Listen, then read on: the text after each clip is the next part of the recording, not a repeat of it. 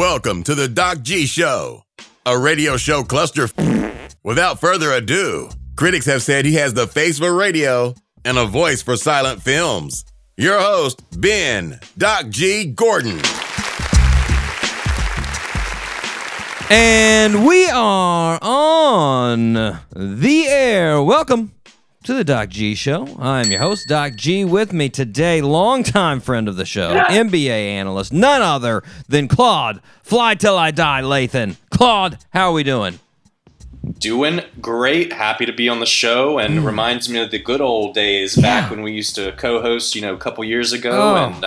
The good stuff. Man, memories. So good true. Stuff, man. Claude, I had a whole other monologue planned for the show. And then I realized you were coming on, and I was like, well, I got to talk basketball. That's a fact. How can I not talk basketball? I mean, I would hope. I mean, if I have Claude on the show without talking basketball, that's like having Gordon Ramsay on the show and not talking loud, angry English TV hosts. Like, you have to do what they're known for. Am I right? Come on. Exactly. I mean, I wouldn't expect anything less. I've only got so many talents, but one of them I think is basketball. Basketball, man. And we're down to the finals. Say what? Can you believe it? The finals. Yeah, man. These Eastern and Western Conference finals have been crazy, and ready to see who holds up that Larry O'Brien trophy for the first time in years. It's not going to be someone named LeBron, Kobe, or Steph. Yeah. Now, before the playoffs started, I asked you, listeners may remember, this is back at the end of April, I asked Claude for his top four from the West that he thought could make it to the finals, and his top four from the East that he thought could make it to the finals. Yes! And for the West, he had Denver, Clippers, Suns, Lakers. So he got the two right for the West Conference. He got Clippers and Suns. For the East, you had the Bucks, Nets, Knicks, and Sixers. So you missed the Hawks. How surprising is it that the Hawks are in the Eastern Conference Finals? So I'm not surprised. I thought that the Knicks had a winnable matchup against the Hawks in their round, but I have to be completely honest. Give Trae Young and the Hawks credit where it's due. I think that Bogdanovich played extremely well. Gallinari played extremely well. But at the end of the day, I honestly think it was more about Philadelphia than it was about Atlanta. And you had Joel Embiid walking around with a partially torn, minor torn. I don't think there's anything such as a minor tear in a knee injury, but a partially torn meniscus. Yeah, exactly. And with his injury history, and the man still put up 28, 10 and a half, and a block and a half in that series. I mean, just throughout the playoffs, it was overall it was insane. And again, no taking away from the Hawks, but I think it came down to a Ben Simmons issue, and the Hawks exploited it. Ben Simmons just said, basically, I'm going to focus on my defense, and when Tobias Harris turns into your second offensive go-to player, and your third is kind of a drop-down with Seth Curry, it's just, you can't pay somebody a max contract, in my opinion, and lose in the second round of the playoffs doing what he did. So Simmons, he averaged, I think, 14. He averaged less than 7 assists for the first time in his career this regular season, 6.9. So 14, 6.9, and 7.2 rebounds. In the playoffs, his points dropped from 14 to 11.9. His assists and rebounds were up. That's fine. That's great. You're great defensively.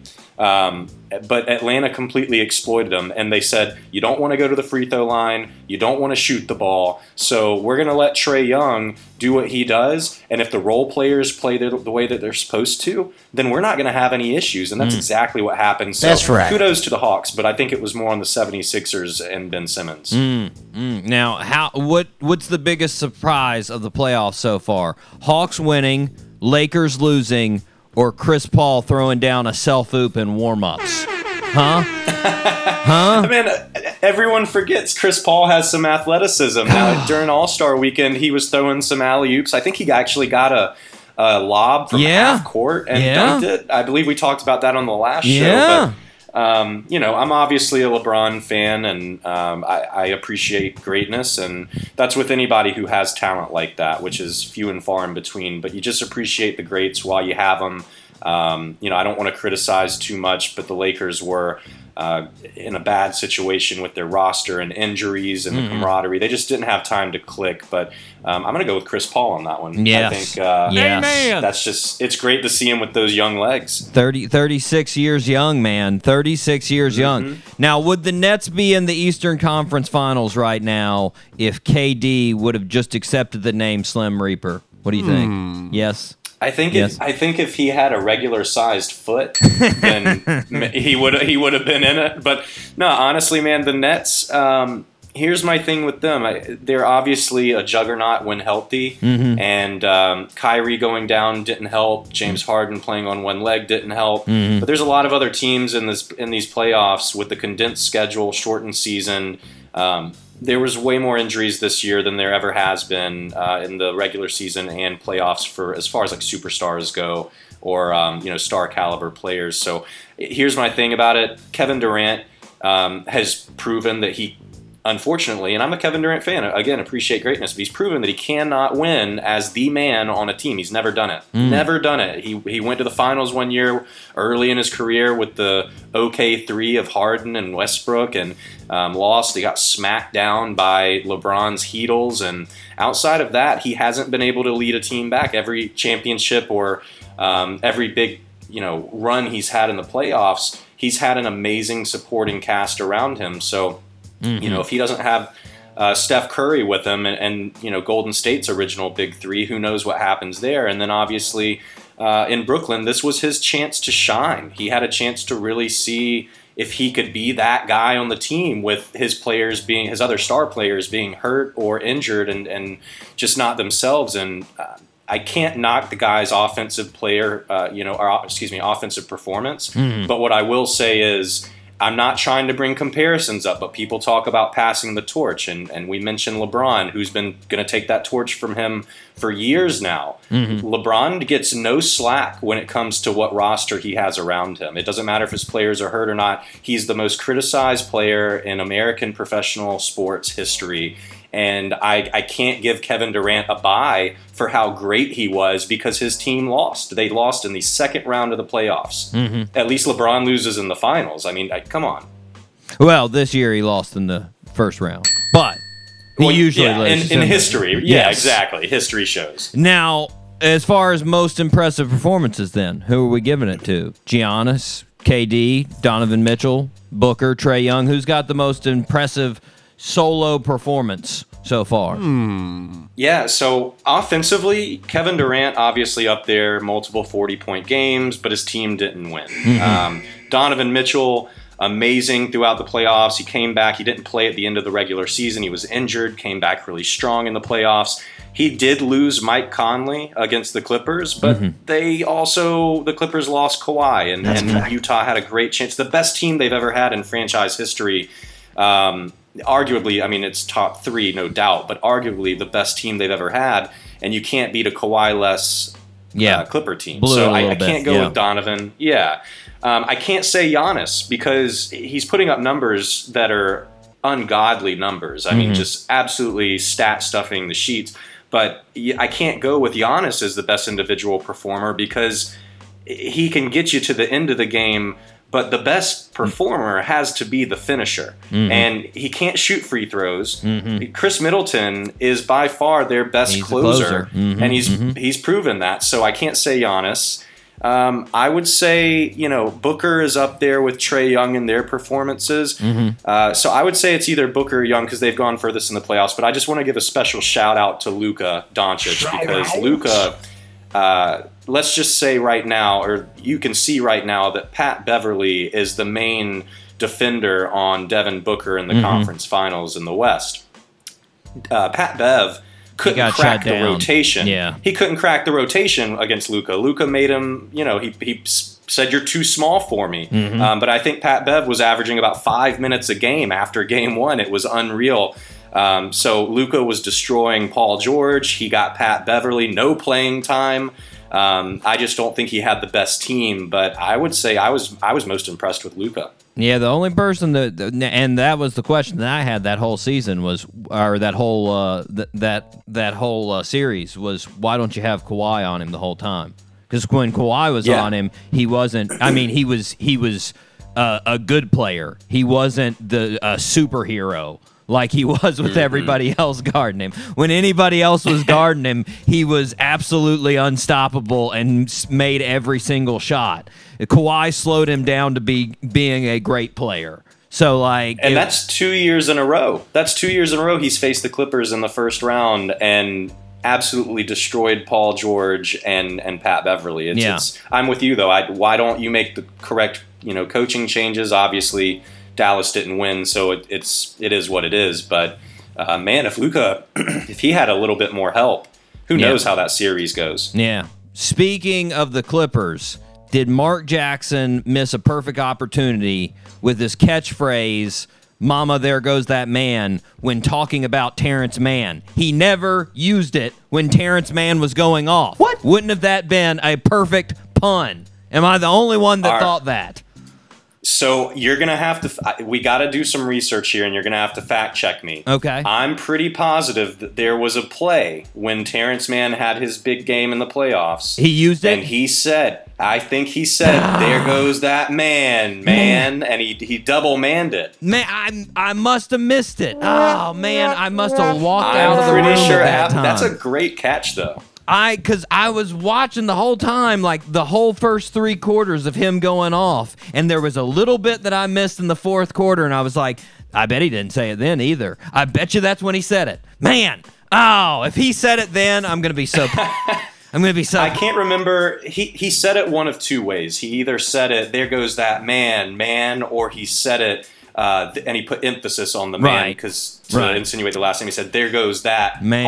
Pause. Yeah, man. Yeah, man. I missed it.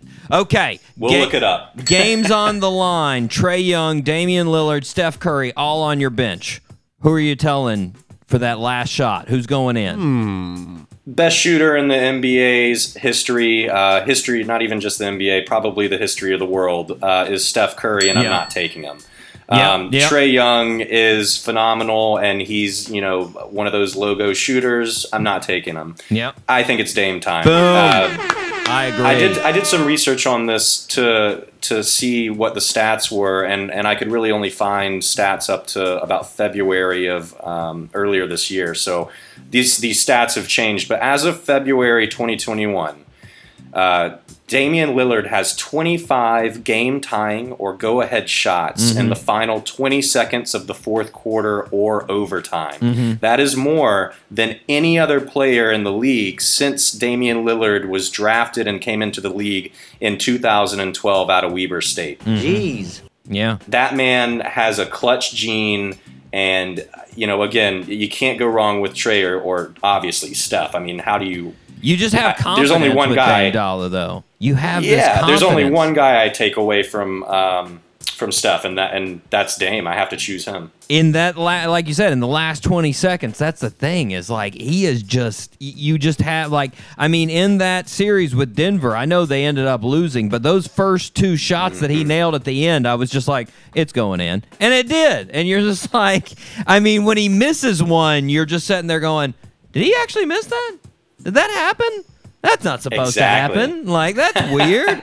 He's just so money at the end of the game. So impressive. I hope, you've been talking a lot about CP3 and how, it's nice. It would be nice to see him get a trophy eventually, a championship. I'd like to see that for Dame. Dame needs to get one at some point in time. I want to see Dame. And, I wish it was with Portland. It's probably not going to be. Let's be honest. They're going to have to I'm wondering if he's going to request a trade. He is one of the few players left in the NBA that kind of has that old school mentality of I'm going to stick it out with my team. And very true. I respect. I'm hoping Portland does something this year because they're going to have to in order to keep him long term. Final question, real quick: who's winning it all? Oh man, my want to win it all is Phoenix because yes, I would love to see Chris Paul win a championship, and I don't know if he's going to have another chance like this. He's you said earlier, he's 36 years young, but at the same time, that's 36 years old. So who knows how that's going to go? I'd love to see him win, but I've got a feeling that it's going to be really, really tough. Giannis, if the Bucks make it to the finals. Like I said, Chris Middleton will close those games. He's going to have to play really, really big for them. Brooke Lopez is going to have to step up. But to control Giannis for an entire 48 minutes is near impossible. Yeah. That's a fact. Yeah. All right. Okay. All right. That's a good warm-up for the show. I think everybody that hasn't been an NBA fan has already stopped listening, but the NBA fans are still listening. So that's good. Are you ready to fire the show up, Claude? Let's get it going. All 3 engines up and burning. 2, 1, 0, and lift off. Woo! Man, we've got a good show today. No, scratch that. We've got a great show today. We have got the fantastic music artist Flurry on the show. You've probably heard her music and didn't know you heard her music on movies, music. She's been all over the place as far as that goes. That's right. She's got millions of streams on Spotify. She's going out with our recent guest, Colony House, on tour starting in September. Can't wait to talk to her. We're going to do that soon. But first, we got to start where we start. Birthday suit. Happy birthday, Mr. President. Oh, I love this segment. Well, yes, who doesn't, right? So true. Now, it's good. We got one basketball on here. We've got all sports, actually. Turns out that apparently June 30th, athletes were born. I don't know. A lot of famous athletes. So this first one, I'm pretty confident. I mean, like, how good are you with boxing? Do you watch a lot of boxing? No? I keep up with the big fights. I know a little bit here and there. Okay, this one, regardless, this was before your era, but, like, you know him. So, here we go. Born on June 30th, 1966 in New York City, our birthday suit wearer didn't know his biological father, and his mother wasn't around too often. Later in life, our birthday suit wearer said, "I never saw my mother happy with me and proud of me for doing something. She only knew me as a wild kid running the streets, coming home with new clothes that she knew I didn't pay for." By the age of 13, he had been arrested, not exaggeration, 38 times.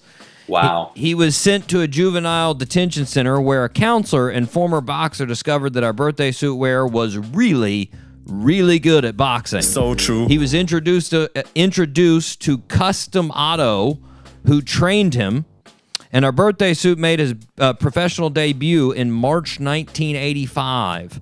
Out of his first 28 fights, 16 of them were KOs in the first round. Jeez. He became the undisputed world champion in 1987. Also in 1987, Nintendo made a video game about him. So true. He held the title until 1990 when he was knocked out by Buster Douglas in what was considered one of the biggest upsets of all time. Sent to prison for rape charges in 1992 and was released in 1995. He regained his title, but eventually lost to Evander Holyfield, a fight which I have a signed program in the studio right above me, right here. That's right. He's known as one of the greatest fighters of all time. His final career record is 50-6, with 44 of those wins coming by knockout. Name that birthday suit wearer. Is it? I mean, I honestly, my original thought was going down to Evander Holyfield, and then you said he fought him. Is it Mike Tyson? It is Mike Tyson. Correct. Yes. Wow. Yeah. 44 knockouts? That is insane. 44 knockouts, man. He was a knockout king. No doubt a knockout king. I mean, and that's what made him so just like frightening when he was a fighter, because when he became champion, people just expected him to knock everyone out. Like literally first round, they're going to knock him out. Evander Holyfield was actually like the opposite. That's a fact. People didn't. I mean, he was undersized for a heavyweight, and people thought he wasn't big enough and strong enough to actually knock people out. And he didn't really knock that many people out. So yeah, it's Tyson though. Ooh, back in those late '80s. Scary, man. That's right. Scary. And his rematch, him coming out of retirement for these exhibition matches. Yeah, Jones. Oh, man, yeah. I wish that they would let... Jones is lucky, because if they were letting them go full swing, I still think Tyson's got the power to Oh, give a knockout. Even what is he now? He's 50. turning. Let's see, what was it? He is 60. Was it 66? Yeah, so 55. Turning 55. 55 years old, and he could still probably whoop 90% of people his age or younger. He could demolish me in 3 seconds. That's a fact. 3 seconds. I mean, I saw some of that warm up, like you said, some of his training for that fight with Jones. Mm-hmm. Woo, woo. No, thank you. No, thank you. Well, Man, enjoy 55. Celebrate it, Mike. Have a good time. Enjoy it. happy birthday. Claude, you ready to rip some headlines? Let's rip it. It's now time for Rip from the Headlines.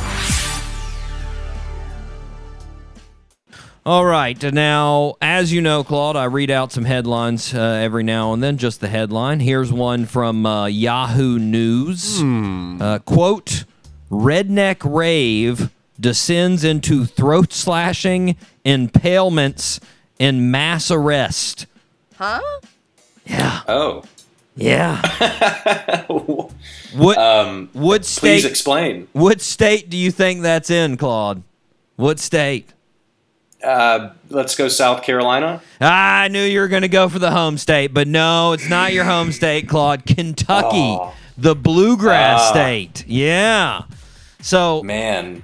apparently there's a big, there was, I guess it's semi-big, music festival titled Redneck Rave, put on by an artist named Justin Time.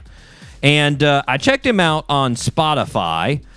Some of his songs titled included The Second Amendment, Rebel Till I Die, and Big Red Chevy. Word. So the title of this article is probably starting to make a little bit more sense to you.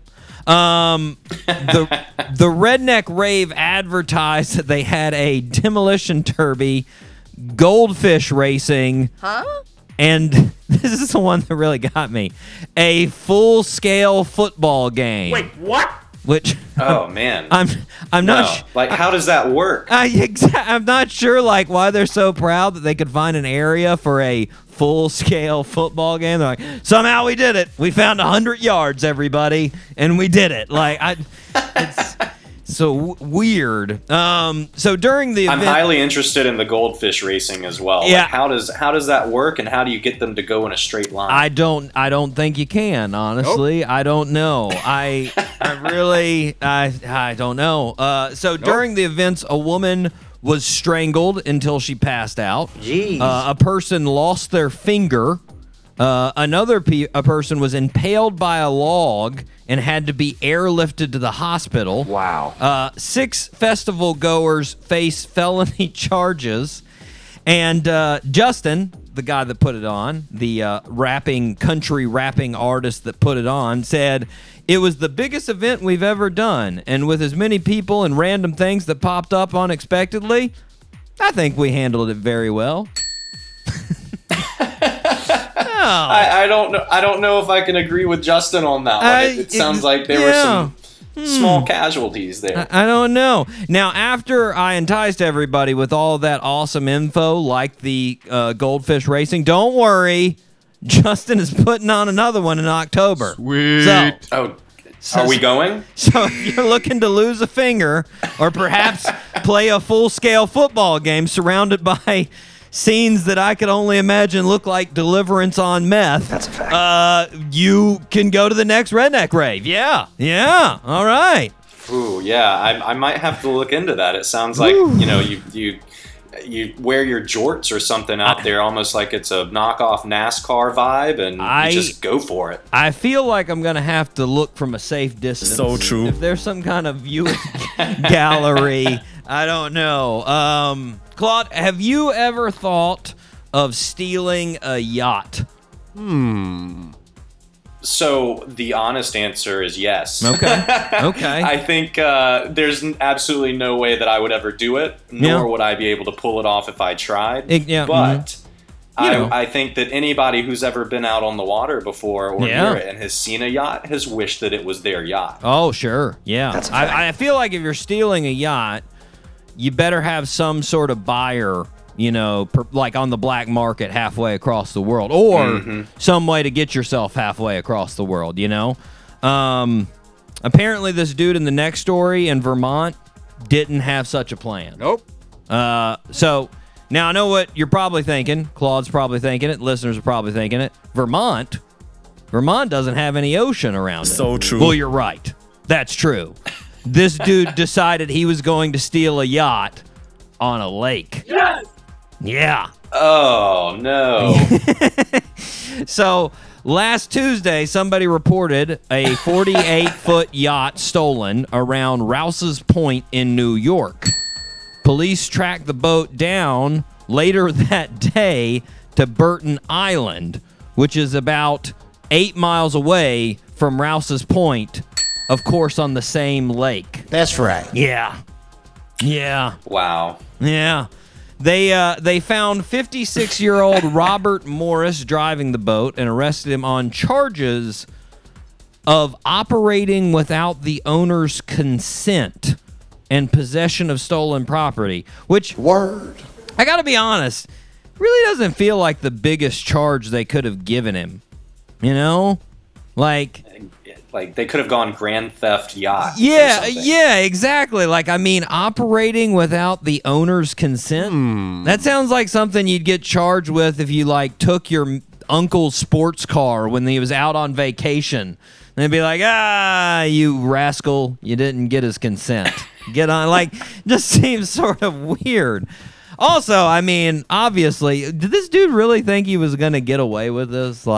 On the same lake. Yeah. I just can't get over that. Even when I've contemplated how much I wanted somebody else's yacht, come on. Yeah, a little bit more than that. Just think about it a little bit. This is one of my favorites. Claude, I've got important news for any listeners in Westerville, Ohio. Well, we know that we get a ton of listeners from there, so I know they're ready to hear this. Amen. Yes. Well, basically any city that I say, Claude, it's going to be a given that there's going to be lots of listeners. Yes. There's a bit of a crime spree going on in Westerville, Ohio, and it's happened at the Aldi's grocery store. Yes. A woman reached out to NBC4, and she recounted her story of the crime happening. So she was shopping on Sunday, June 20th, just before noon at the Westerville Aldi. She says she unloaded her groceries and returned her cart.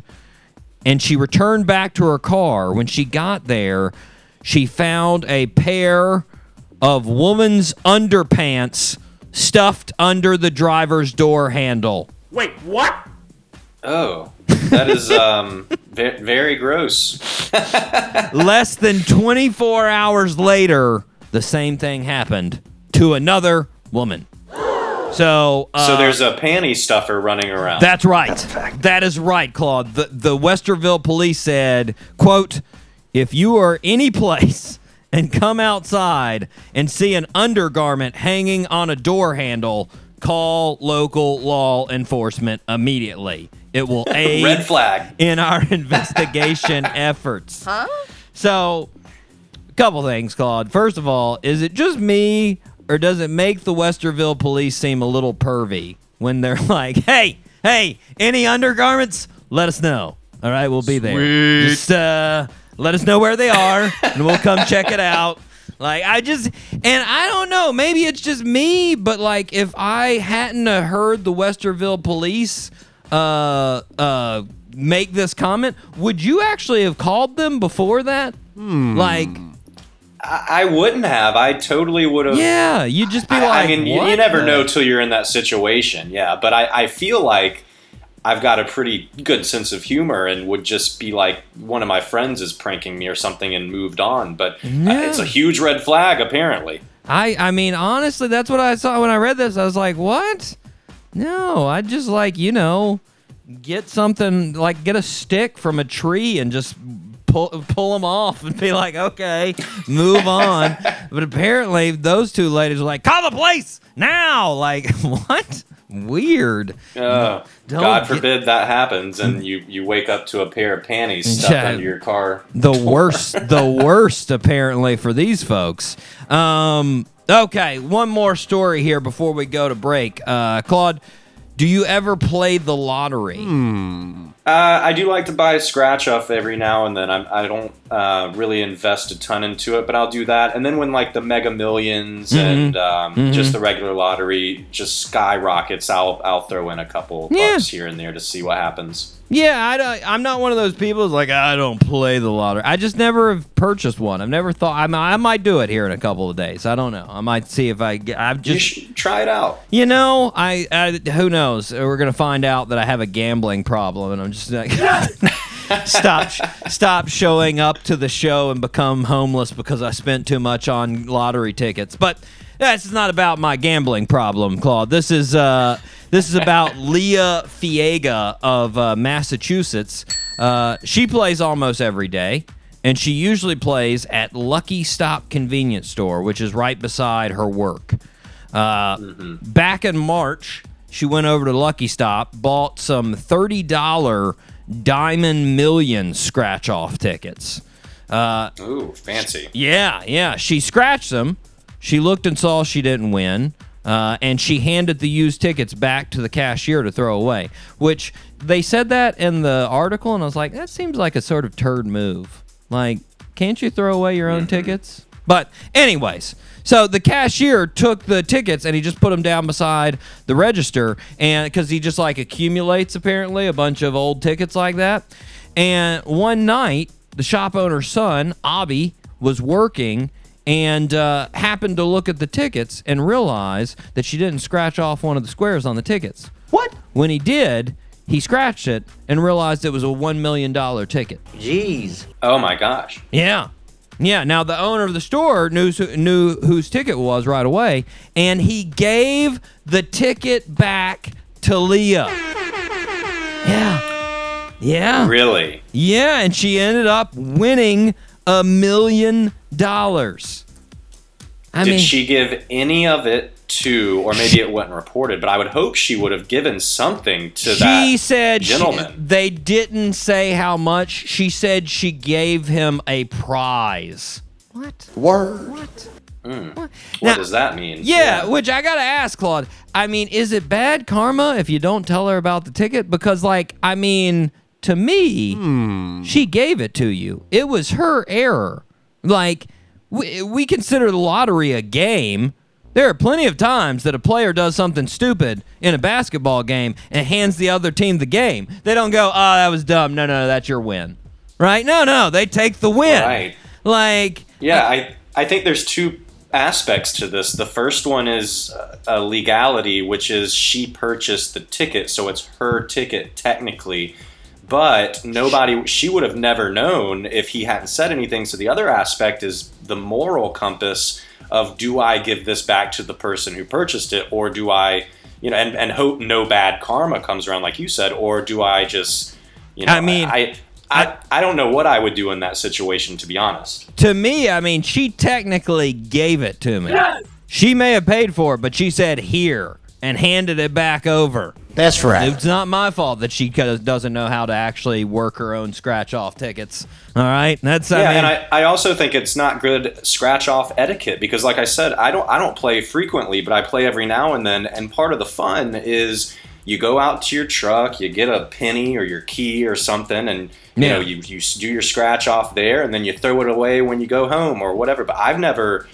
I've seen it done before. I don't just stand in the store and scratch it off and hand it back. So I think it's on her for giving it back. Well, like I was thinking about it this way. Like, if she had won, she won, and as she was leaving the store, it accidentally fell out of her pocket. Yeah, you have to return that, obviously. Mm-hmm. But, to me, that dude could have turned in the lottery ticket, kept $980,000, and gave her $20,000 and been like...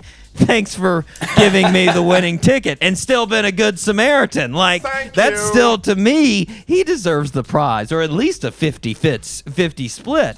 I'm just saying. Leah's very lucky. Very, very lucky for having that $1 million. If that's not Good Samaritan of the Year, I don't know what is. It's definitely in the top 5, no doubt. Claude, we are going to take a break. We are going to hear from our guest, Flurry. This is off of her album Portals right here. This is Nomad on the Doc G Show. Fell for you, wasting time, falling back in line.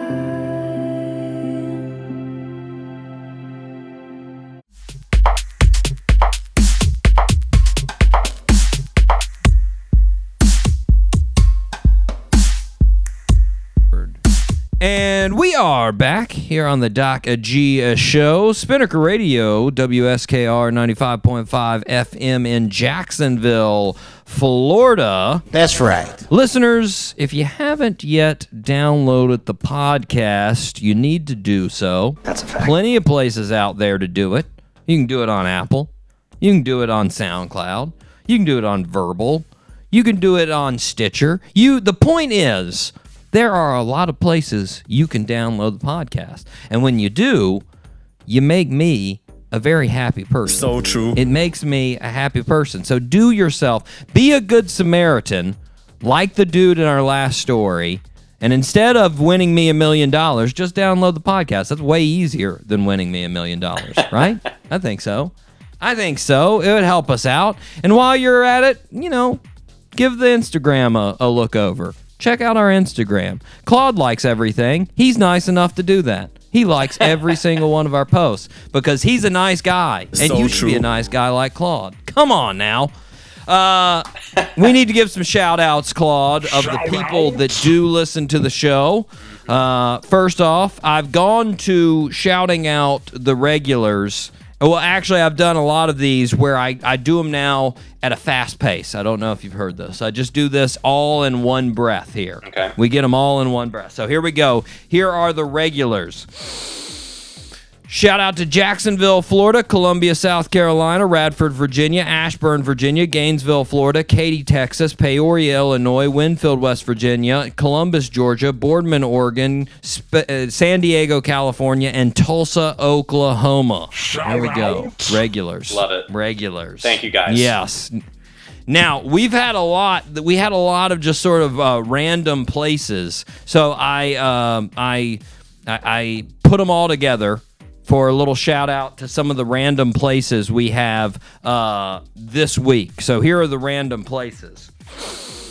Shout out to Salyersville, Kentucky, Wilmington, Massachusetts, Cleveland, Ohio, Mobile, Alabama, Irvington, New Jersey, Beaumont, California, Pryor, Oklahoma, New Orleans, Syracuse, New York, Leesburg, Georgia, Tuscaloosa, Alabama, Sacramento, California, Philadelphia, Pennsylvania, Coatesville, Indiana, Wilmington, North Carolina, and Tempe, Arizona.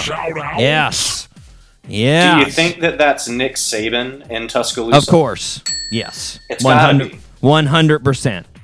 Either that or just the whole team listening as one unit. They probably just put it on during their practices, would be my guess. I heard a rumor that that Nick Saban, when he's not, he either does one of two things. He's either winning championships or he's listening to the Doc G So Show. true. 100%. Yes. Correct. That's not a rumor. That's a fact. That's a fact. Yes. Yes. Thank you, Nick, for listening to our show. We really appreciate it. Amen. I think I could hang out with Nick. I feel like, he puts on his, serious airs when he's doing his interviews and stuff, but he seems like a guy you can hang out with. I think so. Yeah, I think seems so. pretty cool. He kind of looks like a who's the actor? He's like Billy Bob Thornton. I could see that. Yes. I would like to hang out with both of them at the same time, and I feel like they'd want to have some sort of whiskey drink or something on the rocks and just talk about like some sort of really manly thing. I think that, now that you mentioned it, I think if they have a Nick Saban movie at some point in time in the near future, they need to have Billy Bob Thornton as the actor. That would be perfect. 100%. That's the most accurate comparison I can think of. Yeah, that'd be good. I was thinking maybe they were from the same state, but I just checked it out. Billy Bob Thornton's from Arkansas, And I know Nick's from West Virginia, but close enough. Anyways, thanks for everybody, including Nick Saban, for listening. We really appreciate it. Claude, we almost had all 50 states this past week, but a few states ruined the victory for us. Blame. I don't want to place blame, but I will. North Dakota, South Dakota, Wyoming, and New Hampshire. You guys ruined it. Oh, come on. You ruined it. Dakotas, they're still there, right? Both Dakotas did not listen. They did not listen to our show. Blame. Wyoming, and I know what a lot of you guys are thinking. You're like, hey, those states don't really have a lot of people. Well, guess what? Vermont did it, and they have less people than all of those states except for Wyoming. Okay? So, And I lived in Wyoming. You did? Man. For a couple months, I worked out on a ranch in Wyoming. I'm going to have to start sharing the show so we get some Wyoming listeners. Yes. Tell the people in Jackson Hole. That's right. They need to get on the Doc G show now. So true. Anyways, I got a couple of leftover stories here. Couple interesting ones. This one's really this one's a bad story, but it's also just really weird. So this came out of North Carolina. There was a dude charged with the horrific crime of strangling his girlfriend. And then, and then trying to dispose of the body. And this is where this is really just gets super weird. So he tried to dispose the body with a girl he knew from social media. Huh? This guy tried to contact a girl that he had apparently solely known through social media for 5 years. He'd never met in person. No, only known her on social media. And he told her, hey, I killed my girlfriend and I need to get rid of the body. Can you help me out? What? Huh? And this wasn't some sort of like coup to start dating the other person. Well, and of course the lady was like, this seems like a job for the police. So she called up the cops and told him the story and where he told her to meet him. And when he showed up, there were a bunch of cops waiting for him. And of course, he had a dead body in his car. What? Wow. There's so many, I think the first thing that I thought about with this story was I was just like, what did he and this lady talk about on social media that makes this dude think that it would be cool when he text her up and be like, hey, so I need to dispose of a body. Would you help me out with that? And he actually thinks that she is like, yeah, that'd be cool. Nope. What time? Like, what are you guys talking about that's an okay topic? Or is he just that weird? Just, what? Yeah, first off, you have to be some sort of a nut job to strangle your girlfriend. But then secondly, to think that someone you've never met, have zero trust with outside of some messaging, it just seems like it was an avalanche of dumb decisions. Yeah, which brings me to the point you're saying, you have zero trust in. You would think, out of all the possible people that are involved in your life, you chose the random lady you talked to on Instagram that you were like, yeah, that one. Weird. So weird, Claude. He must have wanted to get caught. You gotta think. But then again, we think logically, and he clearly doesn't. Apparently not. Claude, what's the fastest you've ever been caught for speeding? How do you know I've been caught for speeding? I'm just guessing. I think it's odds of the people in America, So true. Yeah, I had some run-ins when I first started driving. Mm-hmm. I think I was pulled over for an 80 and I think it was an 80 and a 65 or something like that. That's not that bad. Not horrible. I told the story, this was a long time ago on the show, but I was trying to catch a flight in Charlotte, and I got caught going over 100, which was... Wow. Yeah, and the cop, got to give a shout out to whoever that cop was. I don't remember his name, but he gave me 7 over. It was a 70, and he took it down to 77. He could have impounded my car because I was going 105. So another good Samaritan. You know, he did. He was looking out for me. Well, in Maine this past week, cops arrested a dude going 110 in a 45. Jeez. Yeah. And apparently the Wow. officer was checking speeds in Fairfield when a car came flying by him, 65 miles per hour over the speed limit. The cop followed the car to a convenience store where the passenger jumped out of the car and ran into the store to use the bathroom. The driver said he had only been going fast because his passenger had to use the bathroom really, really bad. Now, I have a question for you about that. I'm just curious your take here. You have two options if that's true. You either do what he did and speed and go let your friend use the bathroom, or you pull over on the side of the road and say that you're just going to have to do it now. Yeah. Both of which you're either going to get in trouble for like public indecency or speeding, but which one would you do? I'd do the pull over. Let my friend get in I'd pull trouble over, too. for public indecency. You got to pee, it's your fault. I'm not getting arrested for your peeing. That's a fact. No way. Second, if I'm that passenger, I'm not jumping out of the convenience store. I don't want to get shot. Nope. If there's a cop chasing me, there's no way I'm jumping out there. I'm getting permission first before I jump out. Not happening. I think you just go ahead and wet your britches at that point. No-win situation. Yeah. Now, what? So when I read that, I was like, whoa, what a friend that driver is, putting it all on the line so his friend doesn't have to pee his pants. But then this is the thing that's very interesting about the story, Claude. The very last line of the article says, the driver was arrested on driving under the influence. Wait, what? What? So disregard all of the other stuff. Yeah. And I mean, the title of the article was Speeding Motorist Who Said Passenger Had to Go Was Arrested. Word. Yeah. The driver was arrested because he was drunk. That's why he was arrested.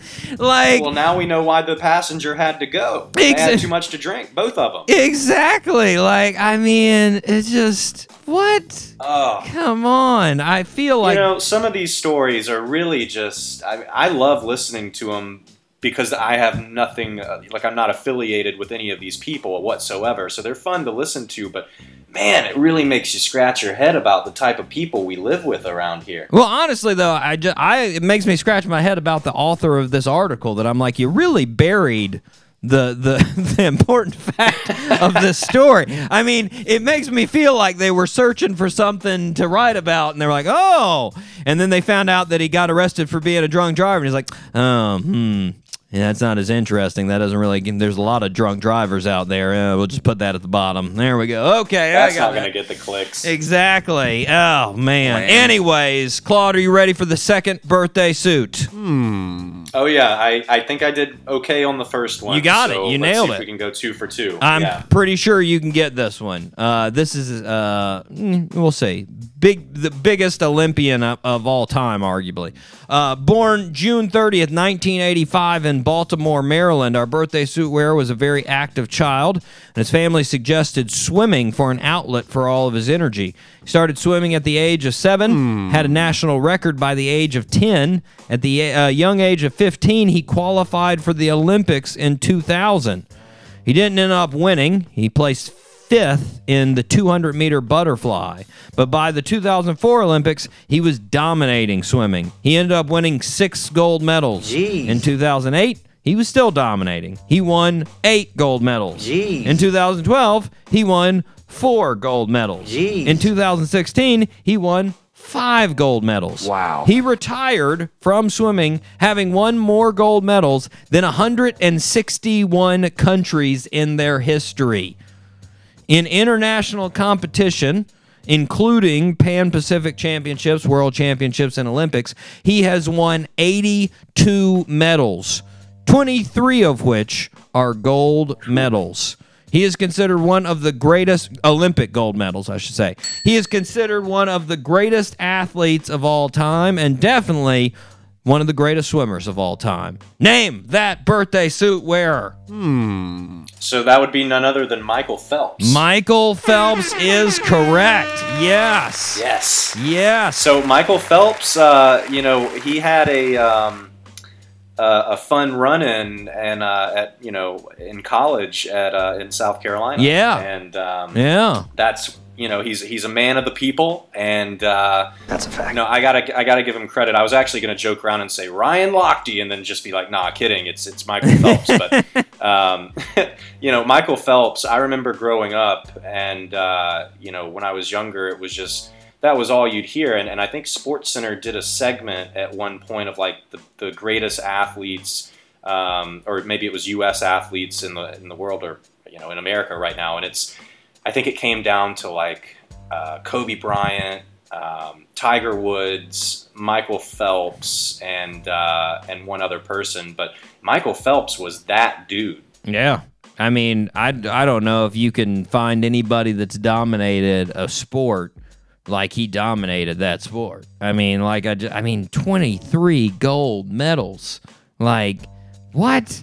Most people don't even get anywhere close to winning a medal. Not a gold medal, any type. And he won. I mean, to think that you were the best in the world for literally four Olympics, for 16 years, you were the absolute best. I mean, insane just how dominant. And he retired, I believe, after the 2012. 12, yeah. And then he came back. He said, you know what, I've got a little bit left in the tank. I bet you if he really wanted to, he probably could have came back in 2020. Yeah. Mm-hmm. Yeah, he could have come back this year if he had really trained for it and at least gotten one or two more. I mean, 36. He's 36 years young, just like Chris Paul. So there you go. That's a fact. If Chris Paul's throwing down, dunks throwing down hoops, why not? Get in that pool, Michael Phelps. Do it, man. Do it. Nonetheless, still make a comeback. One of the greatest athletes of all time. Happy birthday, Michael Phelps. Enjoy it, man. Enjoy it. Listeners, we are going to be right back. We are going to have none other than Flurry right here on the Doc G Show. Stick around.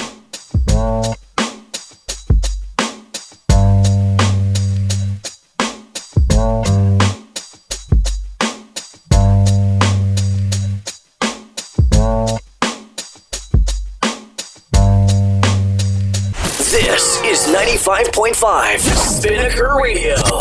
WSKR-LP-FM, UNF Jacksonville. The Doc G Show. Because sometimes you need something playing in the background. Every Wednesday at 7 p.m. on 99.5 FM, Spinnaker.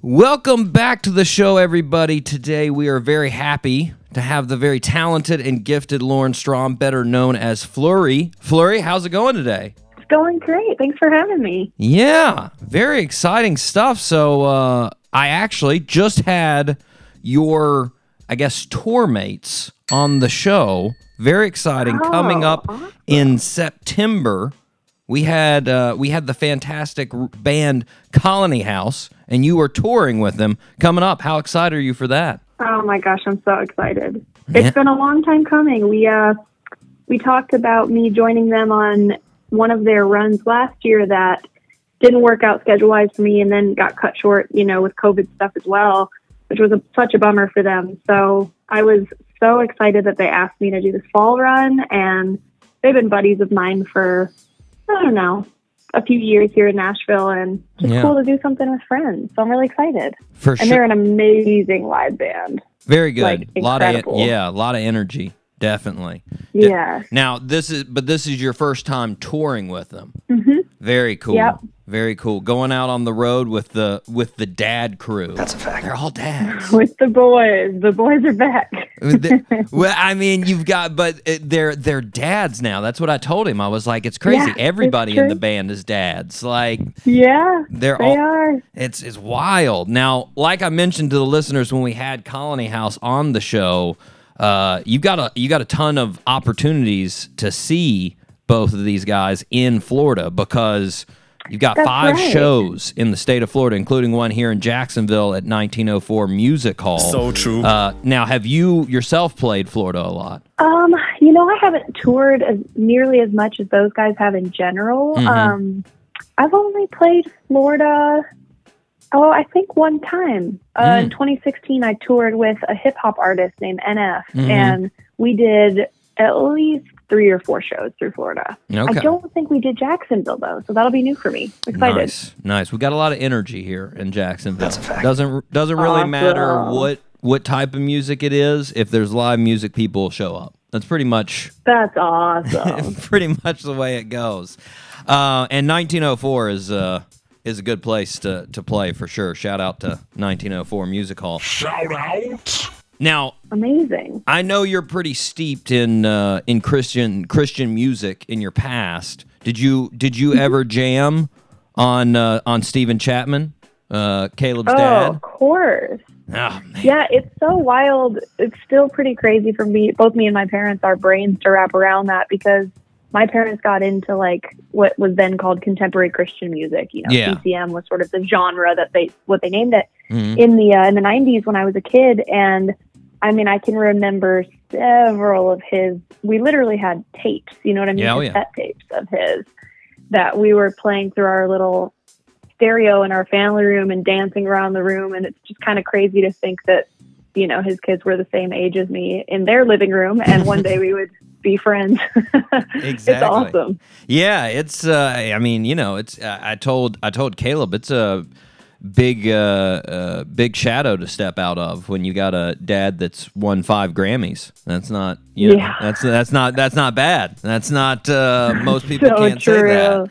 Man. Well, I love that the boys have just like walked their own path though, and I know that their parents have been fully supportive of them. Yeah.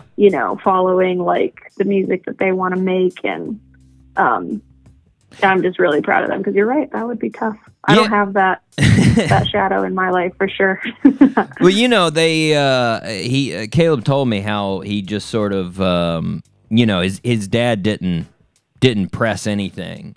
Didn't press them to learn music, didn't press them to play what type of music. It was just like, if you want the help, I'll give it to you. If not, I'll just step back. So, and I love that. Caleb said he still, every single song they make, basically, they run it past him first and is like, does this sound good? That's like the first check if it's good or not is dad. All right, check. Good. We got dad's approval. Go for it. That's awesome. Well, let's talk about your sort of start in music. You started playing back. You're from Michigan, and right. Your mom made you start learning the piano. It was sort of one of those, and I've heard this a lot with other artists, sort of a force of like, hey, you're going to do this. You may not like it, but if you don't like it, we'll let you quit after a while, but you got to do it for a little bit. That's right. Well, she had good reason for that because we've always had this piano that was hers from her childhood home. She got given when she got married and moved out and stuff. And I would always be sitting at the piano dabbling in things, and one of my friends would come over and show me how to play a simple song like Twinkle, Twinkle, Little Star or something. And I would really care to learn it and keep playing it. So, I mean, she was seeing, both my parents, they were like seeing, this is a gift that you have, it's something you're drawn to. But I had just had a bad experience in like a group piano lesson thing. Just bad because it was like really hard to have 6 kids in a room on headphone keyboards, and you're waiting for the teacher to come over for so long that you can't really do anything because you don't know. It was just really tough. So I thought that's what piano lessons was like. And my mom's like, no, I think a one-on-one experience, you're going to love it. No, I think that was horrible. Teacher. Yeah. Yeah. Yeah. Well, how long did it take you in those sort of regular lessons, the one-on-one lessons, before you realized like, oh man, this is pretty awesome. I do like this. I mean, like a couple weeks. Like I was obsessed. I had an amazing teacher, and she understood. She had 9 kids of her own, and she was just a very patient and wise woman, and she understood how to mix in classical music and contemporary music, like pop music, at the same time, so that I was always learning a piece that like I would be excited to play to my friends, you know, like here's a song that's on the radio right now. And then I'd be learning the harder classical stuff, but she just really cared about her students. She cared about helping you find the types of music that really you connected with. Mm-hmm. And then she would, you know, really dig to find more pieces by those same composers or in the same genre and stuff. So she wanted people to understand how amazing music was. And that was crucial. Good teacher makes all the difference. Good teacher. Yeah. Shout out to Miss Duncan. I've done it 100 times on this show, but my band teacher was amazing. I was just a horrible musician, so you know. she had the patience too. I just didn't have any talent. Nope. So there was a she would have sat there for a long time, but it was like, nah, we might want to try something else. Now you started, like you said, playing on the piano, but I heard when you first started doing recitals, you weren't a fan of singing. Oh yeah, no, I was super nervous. Even just to play recitals with piano, I was super nervous. Okay, it freaked me out. when did you work into singing in front of people? Well, I was always kind of doing it in church, which feels so much different. It feels safer because it's not really a performance. You're kind of like leading people and singing. Yeah. And, you know, it's not supposed to be about you. It's about you just using your gifts to serve. So I think that was sort of my gateway with that. But my parents were always like volunteering me for things, and because they knew that if someone was counting on me, I wasn't going to let them down, you know? So they'd be like, well, we told them you'd sing like the national anthem at this, like I did it at this benefit run one Thanksgiving or Halloween for like leukemia benefit type thing. You know, it was like they had a friend who was putting on this huge, like there were, I think 5,000 people there, and they convinced me to sing the national anthem because they wanted a kid to do it. Stuff like that. I was like, so I just hated it, but I did it anyway. I was about to say 5,000 people. That's a big deal especially when you're a kid. Well, I was 10 years old, and I got there, and I went, Dad, how many people do you think are here? And he, being a very smart man, goes, lowballed it. You know, probably like 100, because he knew 100 was like more than my brain could comprehend. You know? And I was like, 100 people are here. And then after I sang, we got in the car and went home, and he said, just so you know, there was 5,000 people. And I was like, what? You think maybe at some there you would have looked out and been like, I think this is more than 100. Didn't have a talent for math at the time. Well, you're also probably so freaked out you don't even notice. You're probably just like, I know. Get it over with now. Exactly. Now, you seem to enjoy, though, like, you know, I mean, everything through growing up in Michigan, those performances and everything, and I heard you say you just liked life where you were at, but then you decided to go to Hillsong College in Sydney, Australia, which is literally 10,000 miles away. I Googled it. It's 9,700 miles from Michigan, and I was like, oh, wow. What made you decide to go so far for college? You know, I mean, the simple answer that will make sense to some people and not to others is I just felt the calling of God. Like I just had this really strong sense when I came across the fact that they had a college, because I listened to like the music coming out of that church a lot. And I was like, I just know I'm supposed to be there.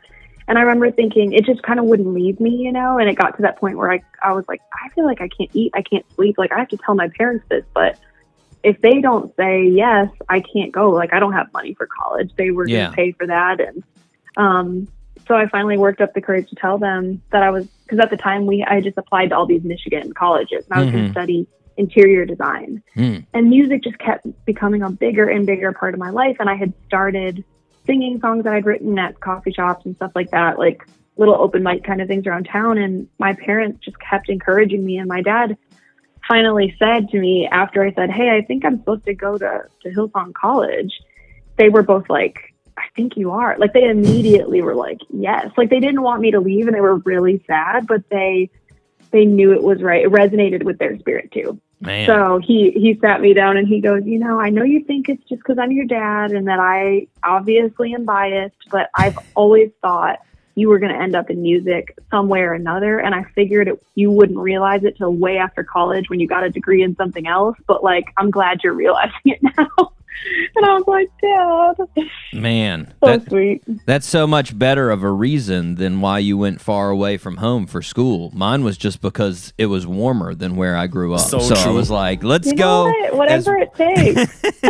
Let's go to the warmest place I can. That's basically what I went with, you know? So That's awesome. now be honest with me, though. When you went to Australia, on a scale of like 1 to 10, how concerned were you about being attacked by some kind of bizarre Australian animal? Oh, Where- every day of my life for 3 years.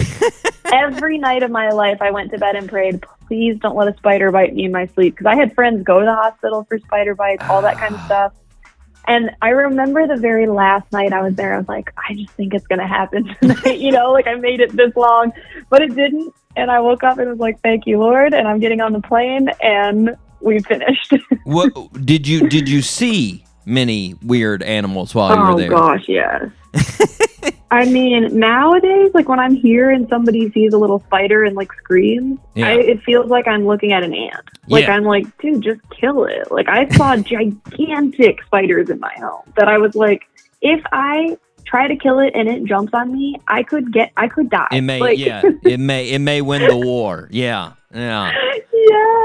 Now, I'm guessing So- you guys had the huntsman spiders in. Ew. Oh yeah. Oh man, we had a story just last week on the show about a pilot in a plane, and it was like it was a private plane, and the two people that rented out the private plane were like filming the landing. And as they're filming the landing, the pilot like looks up over at the window, and he's just like got these huge eyes. And they look over, and there's a 6-inch huntsman spider just crawling on the window. And like, of course, because it's the guy that's rented the plane, he's an Australian. He's like, whatever, they're harmless. And he just starts laughing. And when they hit the runway, the spider fell on the pilot's lap, and the pilot's like, and like freaking out, and the guy's just laughing at him, and I'm like, aren't you a little worried that he's gonna wreck the plane? Like he's the pilot, like.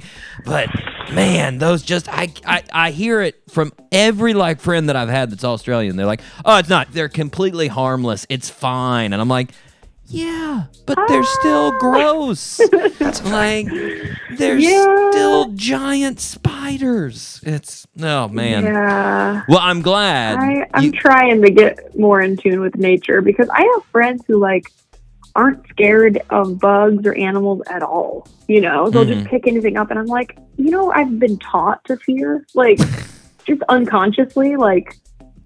Yeah. That's just our society that we're so uncomfortable with that. And like, we don't actually have to feel that way. No. Yeah. Unless something really is poisonous, then you obviously need to kind of freak out and get away from it. But well, for like most of like spiders, like that's the thing is like, I'm like, you're just gross, man. You just look gross. Yeah, I'm sorry. It's just like I try to let them, like, I'll try to let them go, but I'm like, oh, if I can, if they're close to like a door, I will. I'll brush them out. I'm like, get out, man, get out. But like, it's tough. It's tough. I was on the show too. I told my co-host I had a time where I woke up and there was a giant wolf spider on my back when I was sleeping. No. And that was. I mean, it's no huntsman, but That's it was like brutal. it was like 3 inches across, and I was just like, well, that's gross. That's a fact. Like there was no getting around it. I was like, dude, Yeah. why'd you have to tap dance on my back? That was gross. Why'd you have Like, to do that? it's unnecessary, man. But yeah, I'm like yourself. I had tried to harmonize a little bit more. Like, okay, but I mean, in Australia, it's tough. It's tough.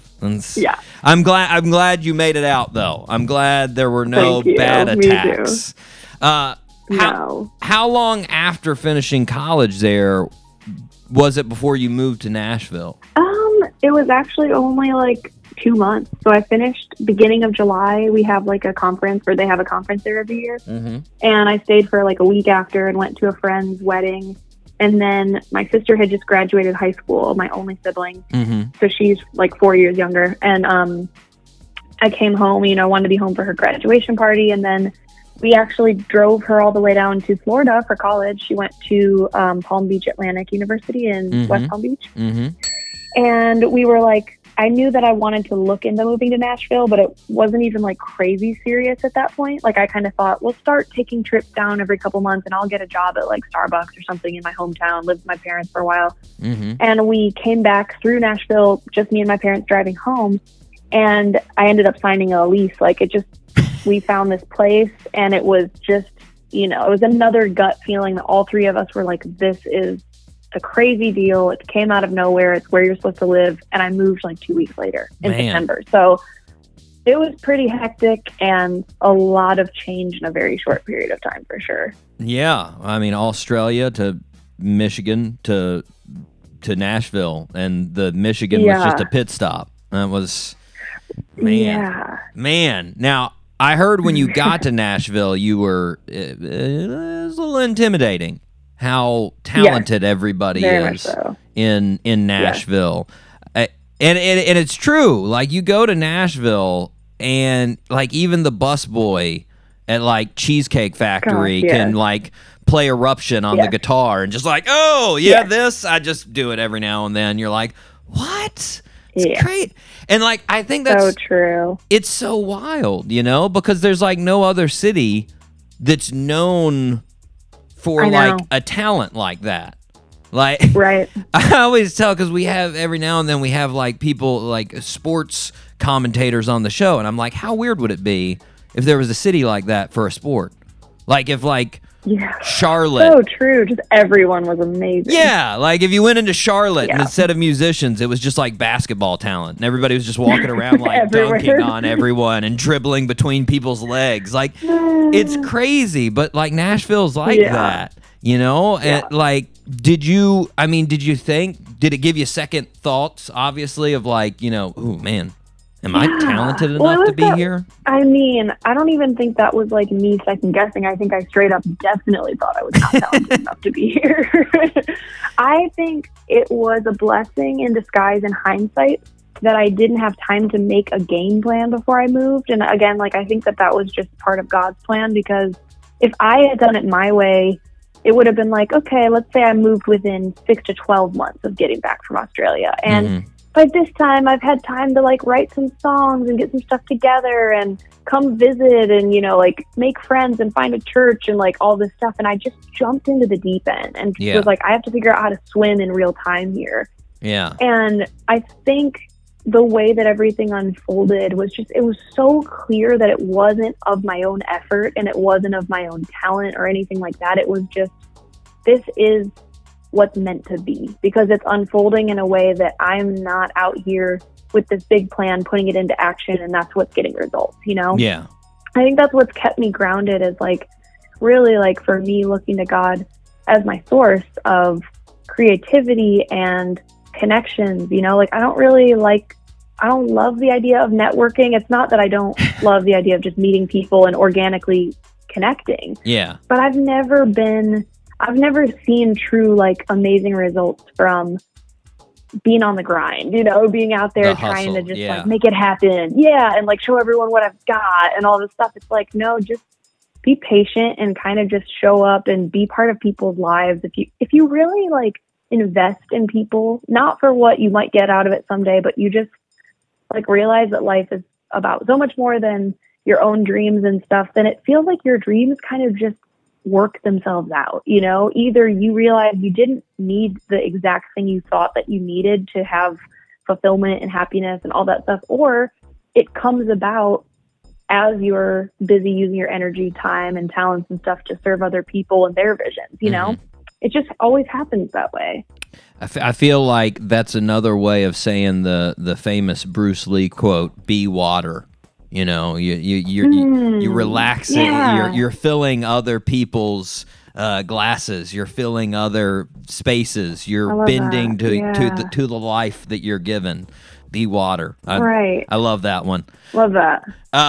Well, so how long did it take? I know you got a publishing deal not too long after you were there. How long was it before you, because I know you sort of said you stumbled into that one too, like you had no idea about the sort of publishing world. Yeah, which is so funny.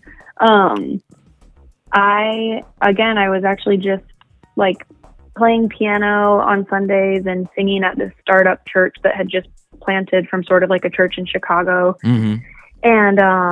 And one of the worship leaders who was there every couple weeks, one day he asked me, like, do you have any songs recorded? And I had been in Nashville about 6 months. And I had really been like, I gotta do something or I gotta move home. Like, I don't know how to get myself started, but I really gotta figure it out. And I was praying about it and just felt like God kind of said, put something in my hand. Like, you haven't given me any way to show you to other people, And I'm like, I don't know any musicians in this town. I barely know. I know a handful of people from this church and none of them really are musicians. Yeah. So I was like, I'm going to go back to Michigan, work with my buddies that I grew up with who've always been in bands, always been recording their own stuff, and just get some demos, know?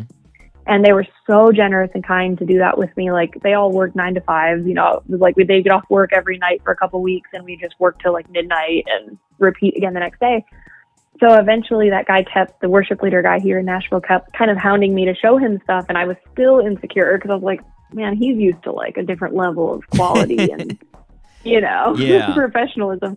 But I finally showed him and he signed to the same publisher and they had just asked him, he had a lot of success with them in the sync world, which is, licensing your music, kind of writing specifically a lot of the times, but overarching, it's licensing your music for use in TV, film, trailers, promotions, ads, all that kind of stuff. And so they had told him, like, we'd love for you to start signing people, with us, and him getting a cut of their side of it and everything. And it was the serendipity. It was like that. He listened to it and was like, you have the right writing style. You have the right kind of voice for what they're looking for. Would you be interested? And I was like, of course.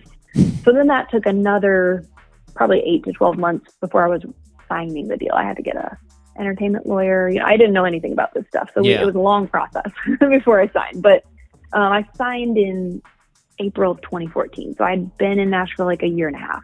Nice. That's That's good work right there. That's fast moving. That's fast moving. There. And you just didn't. I had no idea. It was that feeling of like, isn't a publishing deal something an author has? Like I knew that artists signed to record labels, but I thought that everything was kind of just one. Like the sound recording and the publishing and everything they owned was just like this one piece. And now I understand all the pieces of it. You got to, or you're going to have a lot of trouble while you're in Nashville, for sure. Well, now, since you've been in Nashville for, let's see, I guess about 9 years, we needed to talk about a very important topic when it comes to Nashville, food. Ooh. Now, I've had lots of guests from Nashville on the show, and I've got lots of recommendations for where I should eat. Wow. But if I'm coming to Nashville and I tell you I've got one night to eat and I need your number one recommendation, doesn't have to be the best place, doesn't have to be what you think is the best. What are you feeling right now? If I were to ask you that question right now, what would you tell me? I would probably tell you Burger Up is like one of my favorite spots. Oh. Gosh, I'm trying to think. I'm one of those people who I get carry out a lot. I don't go out to eat a ton unless like friends invite me for different, a birthday or something. Yeah. I'm trying to think of like, where is like I'm not actually one of those people who's super hip on all the cool spots, but I love burgers. So I'll stick with Burger Up. I like it. They're amazing. That's the thing that amazes me. And I've said this so many times to the Nashville artists, but doesn't matter how many Nashville artists I have, I still get new recommendations, and that's a new recommendation. Oh, amazing! Like I've had other burger places like Pharmacy Burger, but I haven't had Burger Up. Yeah. So there you go. Pharmacy Burger is too heavy for me. Okay. Like I can't handle that much. I don't think they even that much carry grease. A salad. Yeah, I need like a little something. I gotcha. I noticed on Instagram you and Crema Coffee. You have a little bit of a love affair going back and forth there. You guys seem to enjoy each other's company. Is that a place I should be going in Nashville? Oh, Crema is the best coffee we have here, and that's not even an opinion. That's literal fact. They're in the top. I want to say that they've won top 10 or top 5 in the world, like competitions for their beans, and they are insane. But what I love there is they have an iced latte that I'll get it with their house-made. It's an almond coconut milk blend, and sometimes it might even have macadamia nut. It's like a mixed blend, but they make it fresh every day, and so it just is so like thick and creamy. It's not like store-bought like almond milk or whatever. So, anyways. It's very good. Man, now I'm putting it right up there with Burger Up. It's right there. Yes. I'll just have to come in the morning, go to Crema. Well, here's what you should do. I almost said this place. There's a place called Pinewood Social. Okay. Have you heard of that one? I have not. That one is right across. I mean, it's like a main street, but it's across the street from Crema, and they have a Crema coffee bar in there, but it's like this old. It's such a bizarre. There's a bowling alley that they like literally imported from I think they brought it in from Indiana, but it was like a vintage, I don't know, from the 40s or 50s. So it's like crazy old wood lanes. And then they've got like a little pool that you can kind of wade in. It's not like a lap pool. So they have a pool outside and like a cabana in the summer that has like its own taco truck thing. Man. And then they have amazing Southern cuisine kind of food and like an amazing bar. So that is a place that I feel like people would love going. They just do everything there. It's a little bit of everything. They do everything, but it's like very, very well done. Nice. Everything. Nice. I haven't bowled in a long time, so I'm gonna have to give that a go. Yeah. Now, one last food question. Yep. Word on the street. You may be planning, I don't know, I've heard this, maybe planning down the road an international smoothie store. That's just something maybe. Absolutely. Yes. I mean, honestly, in my mind, music is just a way for me to save up enough money to start my international smoothie chain. I knew it. Yes. The real passion. It's smoothie. I love smoothies. I drank a smoothie before this call. Nice. And it was my own recipe that will probably end up being like one of my signature. Was it the green snickerdoodle? Kind of like it's the green snickerdoodle. No, now, if I try this, will my mind be blown? If you like snickerdoodles, yes. Wow. Now I it's kind of because bananas are in it. It kind of is almost like banana bread meets snickerdoodle, you know? Yeah.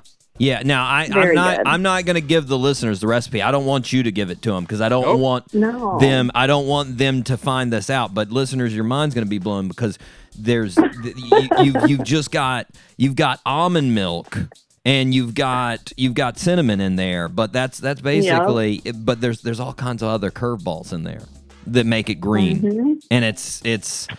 I'm going to have to give it a shot. I'm very excited about trying this. Yeah. I'm excited for that day. I feel like it'll probably be sometime when I need like a year off the road or something and I'm not making an album that's taking all of my money, then I'll start like, you know, a little pop-up stand at a farmer's market. Like I got to figure out how to start small and grow. Well, I was about to say the way things have been going, I feel like one day you'll like go to like, you know, Crema Coffee and there'll just be a store open beside it and they'll be like, "Hey, somebody needs to run a smoothie place over here. We've got," and you'll be like, "Oh, you know what? I want to do that. So yes, I'll do it right here. That sounds good. You know, that'd be." Yes. And I mean, that would be very cool. And your name works for a smoothie store. I feel like, you know.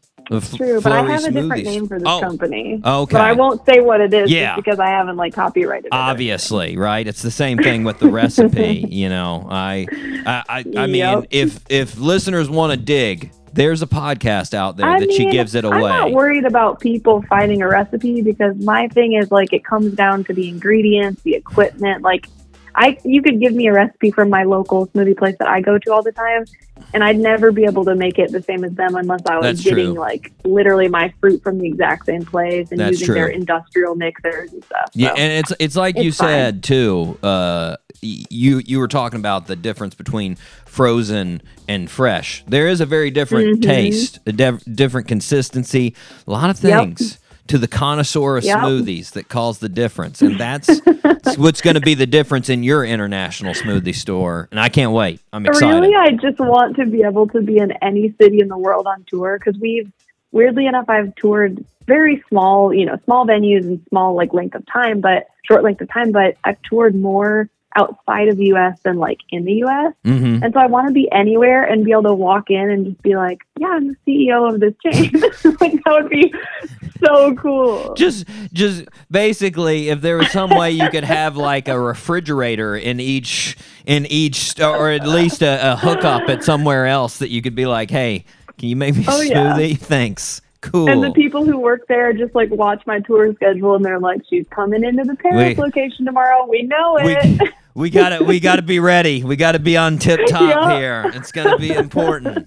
Yeah, well, I mean, if we can coincide those two things, smoothie and music making, world complete. World complete. Wow.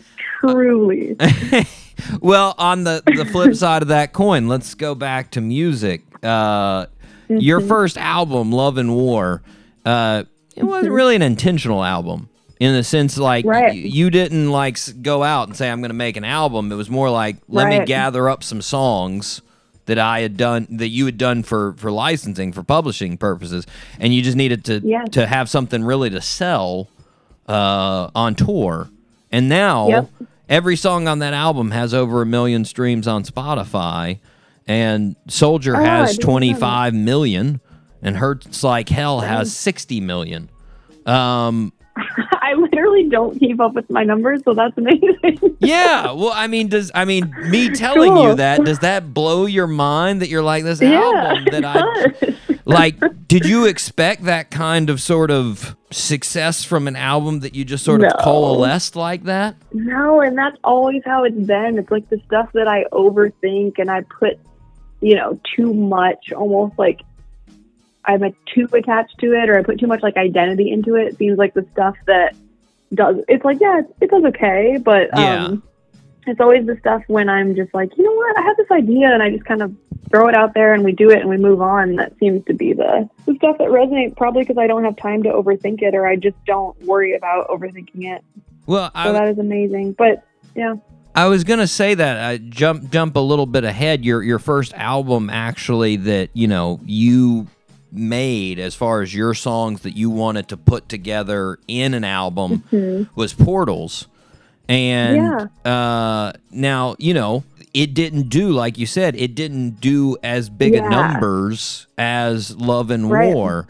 Does that irk you? I mean, it would irk me. I mean, it did at the time, but I realized, I knew in my gut that, that album, the purpose of that album was for me to find my own feeling in terms of what I could do with kind of on my own. I mean, I had a good friend named Justin who did a lot of the producing with me, and he really put a lot into that. But it was like neither of us had ever made an album, and I could have asked, someone who was more experienced, who could have taken it and shaped it into potentially something that was bigger than what it was. Yeah. And I just didn't have peace about that. I was like, this album is for me to just get my feet wet, nice. Get in the water and start splashing around. And so I didn't, of course I was bummed that it didn't do like Love and War did, but then in hindsight, I'm really glad because it gave me so much more time to keep developing. And this time around, with the album I'm about to put out, I worked with a really amazing producer here in Nashville. And by the way, my friend Justin Amenrud, who did Portals with me, has also grown leaps and bounds. But he did amazing on that record, but the stuff he's doing now is phenomenal. Yeah. I just wanted to make sure I wasn't discrediting him at all or his abilities, because he is incredible. Didn't want to be like he's a rookie. No, I mean, but we were rookies when we made that record. I know he would admit that. We were both complete rookies. So it was cool to just kind of be those two kids in little, Experimenting. bedroom studio Yeah. vibes. Yeah. And just making music for the joy of making music. And Yeah. anyway, but yeah, I worked with somebody this time around who's done a lot more producing For sure. and is 10 years older than me versus being even like younger than me. Right. And so I think I'm taking steps toward hopefully closing that gap a little bit, Gotcha. but I still want to like closing the gap between The by two, that I mean, yeah. yeah, like my stuff is me kind of my intentional albums versus my serving someone else's vision for TV film albums. Right. I think hopefully we'll close the gap and it will resonate with more people and still feel as Personal. strong, like Yeah. melodically, but also lyrically. And, yeah. Now, well, so let's go back to Love and War real quick. The biggest album there, or the biggest song, was "Hurts Like Hell." Tell me a little bit about writing that. As far as why did you write it? What was it for? And when you wrote it, were you like, "Man, I nailed it. That was it. This is a song right here." No, I didn't feel that. Okay, so what happened, the whole genesis of that album was I did a song. I met that hip hop artist I mentioned, NF, and we're both from Michigan. I met him through, I think, his A&R at his label, who I had known in town, and he was like, "You should check out this guy we just signed," and I was like, "This kid's amazing." And our Facebook messaged him. He was like, "I'll be in town soon. Let's write." We wrote a song that he happened to just love, and it became like a title track on his record. And he had two producers he worked with at the time, the one who produced that song for us, and then another guy named Tommy Profit, who's also from Michigan. And NF label, Capital, also represented Tommy just on publishing. And they were like, "Hey, we want to start doing think camps for our writers. And, you kind of are in that world. We think you'd work well with this guy, Tommy Profit. He's NF's friend." And so we got together, and the first day we met, we wrote Soldier. And he had never done a cinematic song. I had never done like a trailer. I had just done kind of more moody, acoustic-y type stuff, So it was like brand new for both of us, and we really like loved it. I mean, we felt like that song was really amazing. It did end up getting a lot of things. Yeah. So after that, I had this song called "Hurts Like Hell" that I wrote in college while I was deep into the Hunger Games book series. This was before the movies came out. Nice. And I was like deep into them. And I wrote a song called "Hurts Like Hell" about that like love triangle of kind of that main girl character who she's kind of caught between two guys, but more than that, she's just afraid to love at all because she's afraid to love is to be vulnerable, and to be vulnerable means like to die in that setting, Yeah. And so I kind of could like relate because I was going through kind of I was really depressed at the time and was just kind of like struggling to go deep with people because of all, like, to let people into that space with me. And so it was personal, but it was also like I was kind of attached, kind of detached from it. Yeah. And I was always like, man, someday if I meet the right producer, I want to do something with this song. And I just knew after we did Soldier that Tommy would fully respect all my ideas around it, and he would bring life to it. And so we got together, and then we wrote the bridge together. I didn't have that part, so it became a co-write. And yeah, I mean, we were like, this song hits, but we also like this was like the second like cinematic type song either of us had ever done. So we didn't really have a frame of reference. Yeah. I remember hoping that it would get in the Hunger Games movies. And it was so crazy. The year we wrote that, I want to say in like the fall of whatever year it was, maybe 2015 or something. And it was the next, like maybe 2014. It was the next summer that we did my publisher's weekly or annual week of like sync camp, and they fly in all these music supervisors, the people who choose the music for movies and TV shows and stuff. And this girl comes up to me and she goes, this woman comes up to me and she goes, "Are you Flurry?" And I'm like, "Yeah." And she's like, "Oh, I'm Casey. I've wanted to meet you. Like, I've put your stuff in some different shows, and so we're connecting." And she's one of the main supervisors for Grey's Anatomy and some other like really big shows. Yeah. And I look at her and I go, "Are you doing Hunger Games?" And it was like the last Hunger Games movie was about to come out. Yeah. Like in a few months, and she's like, "Yeah, I just finished the last soundtrack." And I was like, "No," I was like, "Casey, I have the end credit song. Like, it needs to be there." And she was like actually devastated. Like, she looked at me and she was like, I wish I would have known, but we had just finished it. Like, so it wasn't meant to be. But it was devastating that I was literally standing there being approached by the person who chooses the music, thinking like they are a fan of me already. I could have had this in, but it may have not worked anyway, because I think everyone on that soundtrack was on major labels, and I think that's how it was wanted it to be. So anyway, the water got poured out of the glass that time. The one that got away. Oh man. Well, you and Tommy actually did other things. I mean, you just a couple of years ago, you guys covered "In the End," the Linkin Park cover, which talk about popular. I mean, that thing. Yeah, that got crazy. It's got 150 million streams on Spotify, and it's got like it's approaching the videos approaching 1 billion on YouTube. It's got like 780 million. Whose idea was it to cover Linkin Park? And it was Tommy's. Nice. So Tommy actually, like, probably every time we got together for like a year, if not longer, we'd be working on something else, and we would get together once a month or a couple times every other month kind of thing. Because he was still I think he was still in Michigan at the time. He may have just moved here, but anyway, every time he'd be like, dude, can you sing down this Linkin Park cover? Just sing it. And I'm like, I'm so tired. Like, he would say it at the end of the session. I'm like, I'll do it next time, you know? And he just kept saying it. And then he finally, this one day, he goes, Lauren, one take, like 5 minutes. And I think it was just because I didn't have a personal connection to the song. It wasn't like it was my favorite song growing up. I was kind of like, I had to have him play it for me because I didn't know that I had the melody 100%. And I think I sang it down 2 times. Like, I mean, that, you want to talk about putting in the smallest amount of effort for the greatest reward possible. Like, I sang it down. He's like, great, that's it. That's all I need. And I think that's so God, like, to show off and be like, actually, it's whatever I want to, like, allow. Yeah. You know? well, I mean, that sort of answers my other question about it, because, you know, I mean, like you said, so many people have a connection to that song. So many people love that song. Yes. And I was thinking, like, oh, man, I don't know. If I was a singer, I'd be, like, hesitant to sing it. You know, just because Chester had passed away like a year before that, and like, but I guess you not knowing it sort of was like, all right, well, I can do this. Yeah, sure. Let's go for it. Well, he's been asking me to do it for a year. Fine, I'll sing these. I'll sing this chorus. I wasn't intimidated. You're absolutely right. I wasn't intimidated by it because I was just like, yeah, it's whatever. I mean, I knew the guy had passed away, but again, I didn't feel it was opportunistic or anything. I think he just genuinely loved the song. Yeah. Wanted to cover it. And Tommy is not an opportunistic type person. He's just very, like, if something strikes him, he's like, it's in my mind for a reason. Like, there's somebody somewhere who needs to hear this. It's going to help them in some way, you know? Yeah.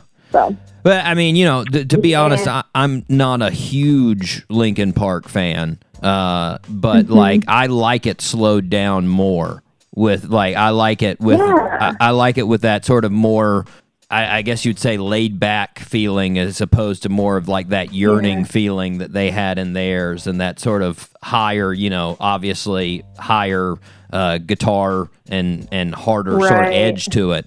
I like it a little bit. I mean, I think it fits the lyrics more, but you know. I definitely can vibe with the Tommy Flory remix. That's the good side. So let's go back to Portals.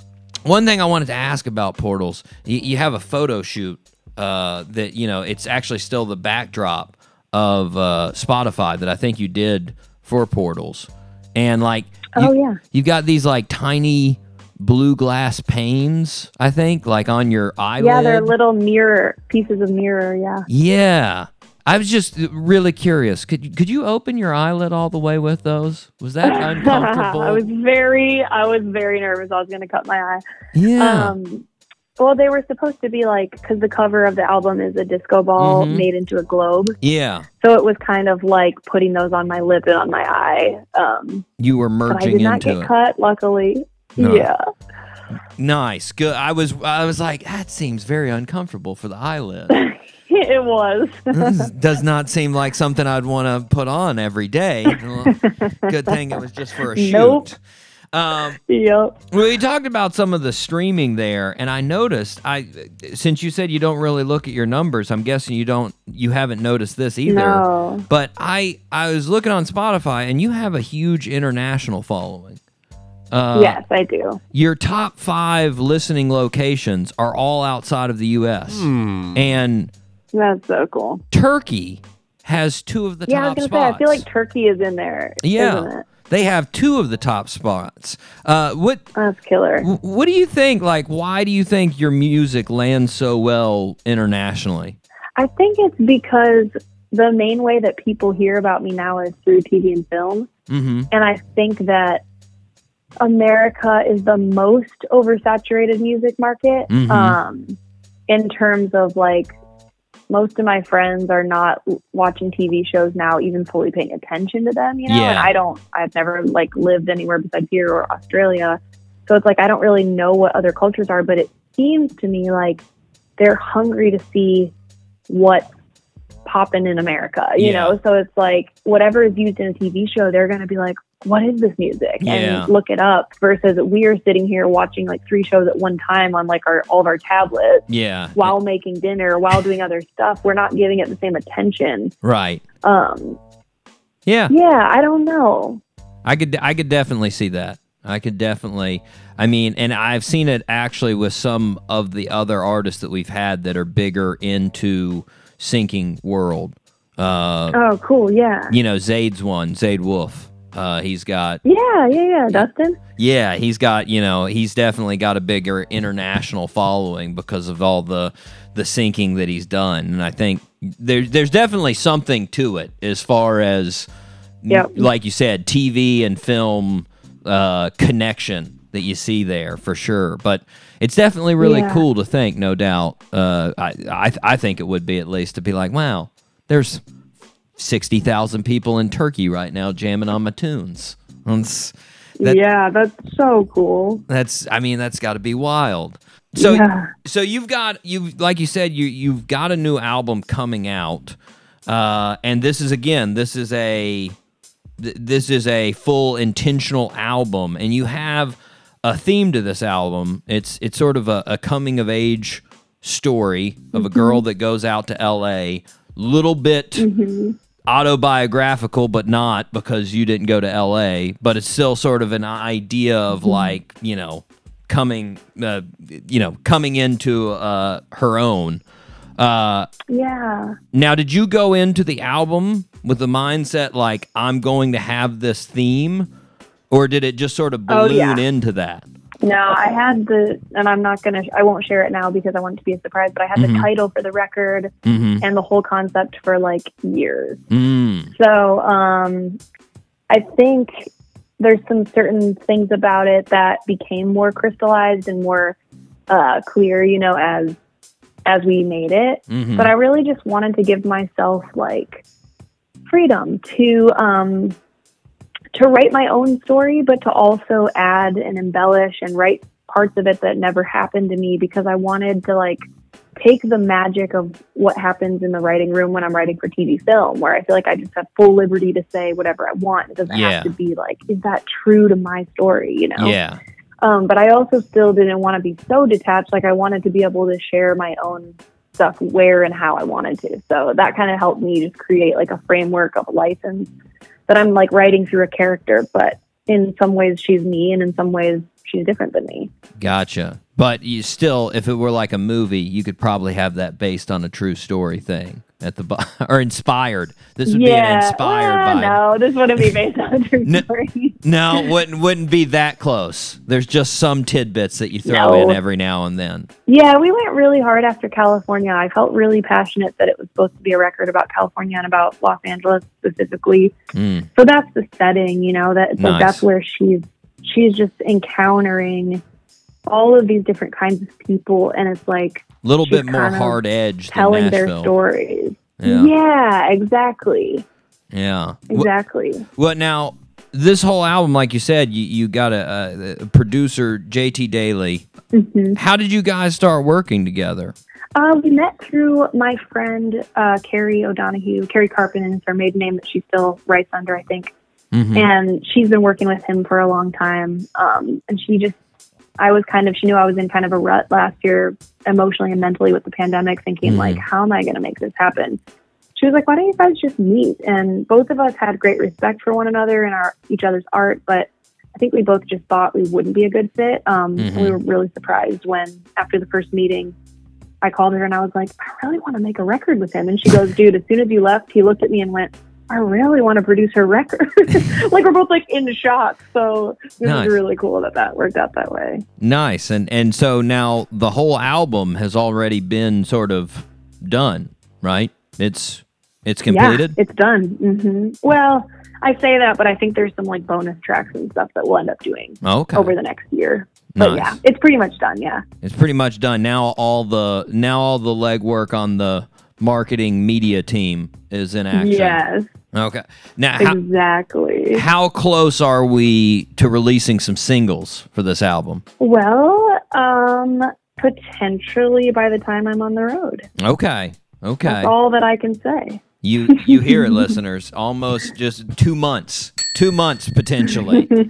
Now, what's aside from going on the road? What's the rest of the plans for 2021? I'm working on videos for this record, and I mean, it's just a lot of work. All the branding and photos and website and other writing sessions, and then just like involvement in all of my friends' lives and stuff. So pretty much that, and getting ready for tour. Pushing the album across the finish line, getting things ready, and going on tour. Sounds like a fantastic 2021. The rest of it, fingers crossed. I'm so grateful. Getting to go back on the road's definitely going to be a good feeling. I bet you're excited for that, for sure. Yeah, huge blessing. Well, we are up against a break, but I want to thank you for taking the time to talk with us today. Yeah, thanks for having me. For sure. Well, listeners, you can check out all things Flurry at her site, flurrymusic.com, or you can check her out on social media. Same deal, Flurry Music. Right now, let's take a listen to Consulate right here on The Doc G Show.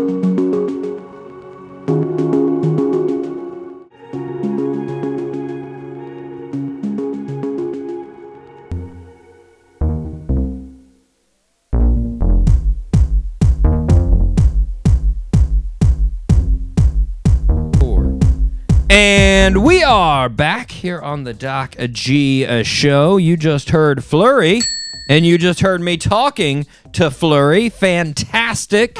Super nice lady there. I enjoyed talking to her. Good stuff there, Claude. Now, as the listeners know, we always got to check out the menu of the restaurant suggested. Burger Up is where we went during that last musical break. Claude, what are you looking at on Burger Up? What are you thinking? So, pretty impressed with the menu, and I am I wish one of my jobs was to just go around the world and travel and try different foods. So I came up with a smorgasbord. Yeah, food influencer. I came up with a smorgasbord here, so I'm going to do a full course. Okay, and, give it to us. I'm going to start with my appetizer and go with some fried mac and cheese bites. Oh, that's right. Now, listeners, that comes with a honey Dijon aioli and a Jack Daniel's maple ketchup. Yeah. Ooh, man, sounds so good. And then I'm going to transition. I'm going to kind of like smooth over the mac and cheese with the friedness with a little cup of loaded potato soup. Whoa. I like it. Right? After the soup, you can transition into your main entree, which I'm going to go all out with a Woodstock burger. And the Woodstock burger is Benton's bacon, Tennessee Sweetwater white cheddar, and Jack Daniel's maple ketchup. So I'm going to make it a double burger and add a fried egg to it. Whoa, man. God, Claude is going all in, folks. He is going all in. Now I'm leaving Tampa after this, and I'm heading to Nashville. Now, where are you going with the doneness of the burger? What are you doing? So I feel like you could tell a restaurant that you want medium, or it doesn't matter what you tell them. They're just going to cook it medium. So, but I normally just say medium to be safe. I don't want something super rare. I don't want something that's super chewy. I just not with a burger, right? Like I've never got that when people try to get like a rare or a medium rare with a burger. I'm like, it's a burger. It's crappy meat. Like, I mean, it's not going to be good. The reason you're getting this meat is because it's got lots of fat, and you're going to make it into a delicious patty. Like, it's not a steak. Like a steak, go rare. But a burger, come on. So exactly. How are we finishing off this meal? So that burger is going to have, oh man, I want that burger right now. It's going to have a side of sweet potato fries. Ooh, nice. And I'm capping it all off with Krispy Kreme donut pudding. What? Oh, get out of town. If the listeners aren't hungry after that, then they don't have an appetite. Let's get Guy Fieri on the line, and let's head to Nashville as soon as possible. Man, I think I'm going to go everything that you did, except I'm just going to change one thing. I'm going to go with the fried Vidalia onion tower instead of the sweet potato fries. That's what I'm going to go with. Ooh, yeah, that sounds really good. I love some fried onions, man. I love some fried onions. So, listeners, if you're in Nashville, listen to Flurry. Go to Burger Up and just have yourself a day. That's what I'm saying. And we'll see you there. And along with that, watch out for frightening animals when you're in Australia. Yes! That's also a safety tip for all of those listeners out there. All the people in Australia already know this. Listeners know this for most of them. But the main thing that I was talking to Flurry about was the huntsman spider. Those things are just frightening, Claude. They're not poisonous. And all Australians will tell you, oh, don't worry about them. They're not poisonous. I'm like, I know they're not poisonous, but they're bigger than my hand, and that's creepy. It's just really, really creepy. That's a fact. Like, they're huge, Claude. They're huge. Have you ever... I'm not a fan.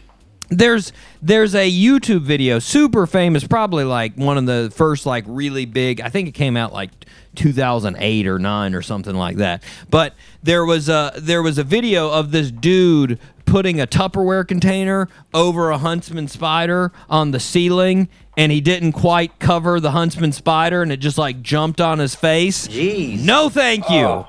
That is not happening to me.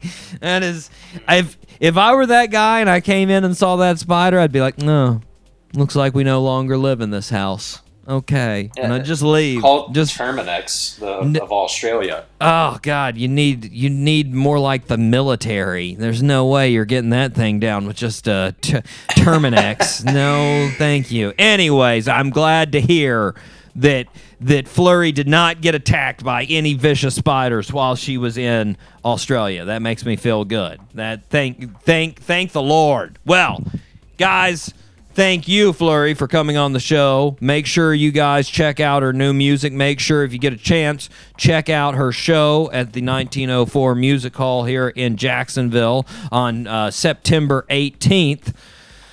Claude, it is time for the last birthday suit. Yes. Let's do it. I'm ready.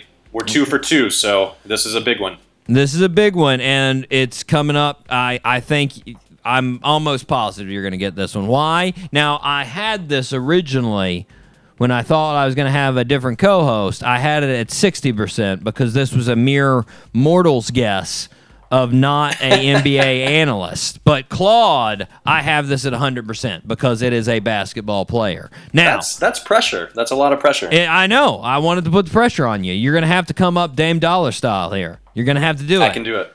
Now, he's a journeyman, but I'm pretty positive you'll get it. Here we go. Born on June 30th, 1985 in Miami, Florida. Birthday suit wearer, moved to California at a young age. Fell in love with basketball. He led his high school to 2 state titles and was listed as a 5-star recruit coming out of high school. He ended up committing to UCLA and playing the 2003-2004 season with UCLA, he averaged 11.6 points and 6.5 rebounds a game. After that single season, he declared for the NBA draft. He was picked 43rd overall by the New York Knicks.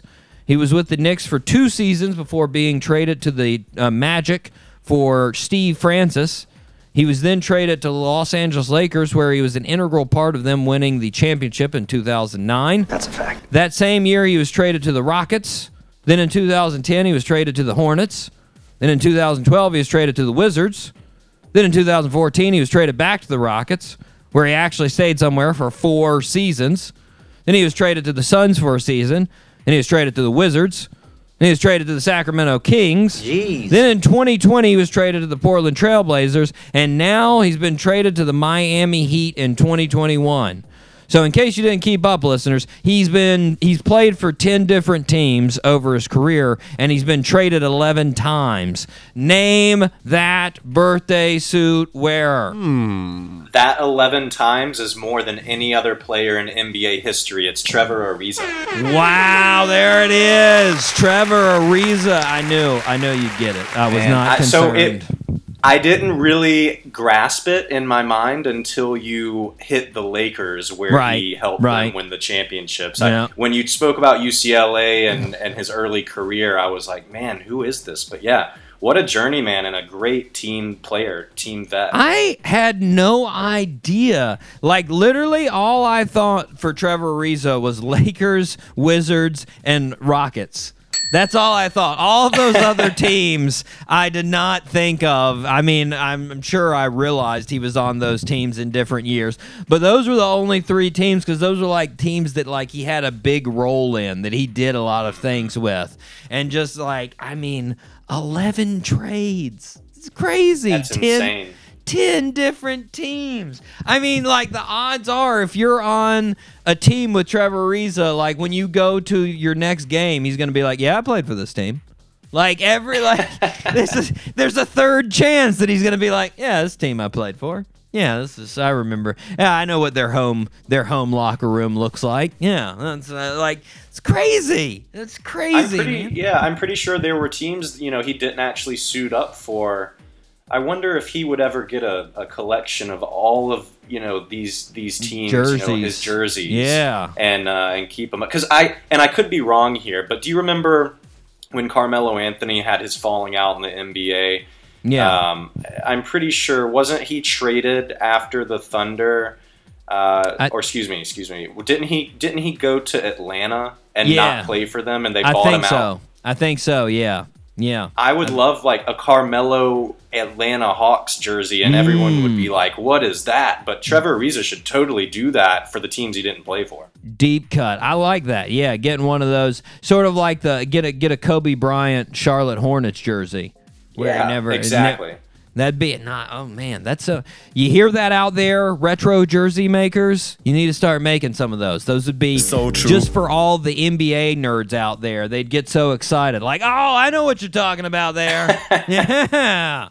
Modern day NBA fans, you could do just so it's relevant, you could do a Luka Doncic Hawks jersey and a Trae Young Mavs jersey. Yeah, man, you'd get Claude fired up with these jerseys. I'm pumped right now. Yeah, now I got to order a Trevor Ariza jersey for the collection.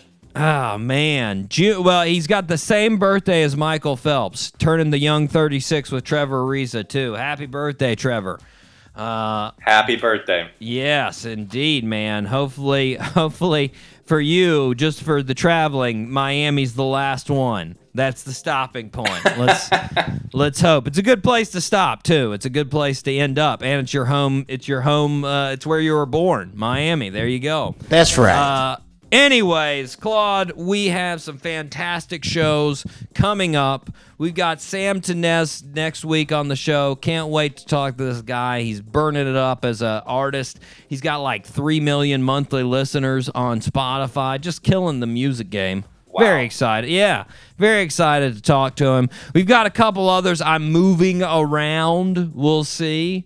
But, of course, we need to get in an off-season NBA convo. We need to get a show off-season NBA talks, to let the fans know, Most definitely. And I think what's going to be exciting here is, like I said earlier in the show, when we were touching a little bit on the NBA, and this is the first time, and I mentioned 3 guys, you really could say 4. It's the first time in a long time that you're not going to see Steph Curry, LeBron, Kobe, or Kawhi Leonard in the finals. And Kawhi's obviously injured right now. I don't expect him to come back for the playoffs, but it'll be the first time we get to see, somebody else kind of take the throne here for a minute. Wild.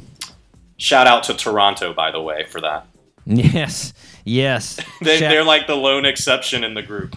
Shout out to the weirdos that won at one time there. And I mean, they could have, Ibaka and Kawhi could have done it again on the Clippers, but both of them are injured. So there you go. Oh, man. There you go. I mean, just think of how different that Clippers team would be with those 2 guys. And Zubac is hurt now as well. Yeah, now too. They're loaded up with injuries, man. They're loaded up with injuries. Luckily, man came out of nowhere. There goes that man. I'm checking it. I'm going to check it. It's going to happen. Anyways, listeners, thank you for listening to another show. This has been the Doc G Show. I have been your host, Doc G. With me, once again, Claude Fly Till I Die Lathan. Thank you for being on the show, Claude. Always a pleasure. Happy to be here and looking forward to the next time we can hop on a session for the NBA. For sure. Listeners, until next week, zip it up and zip it out.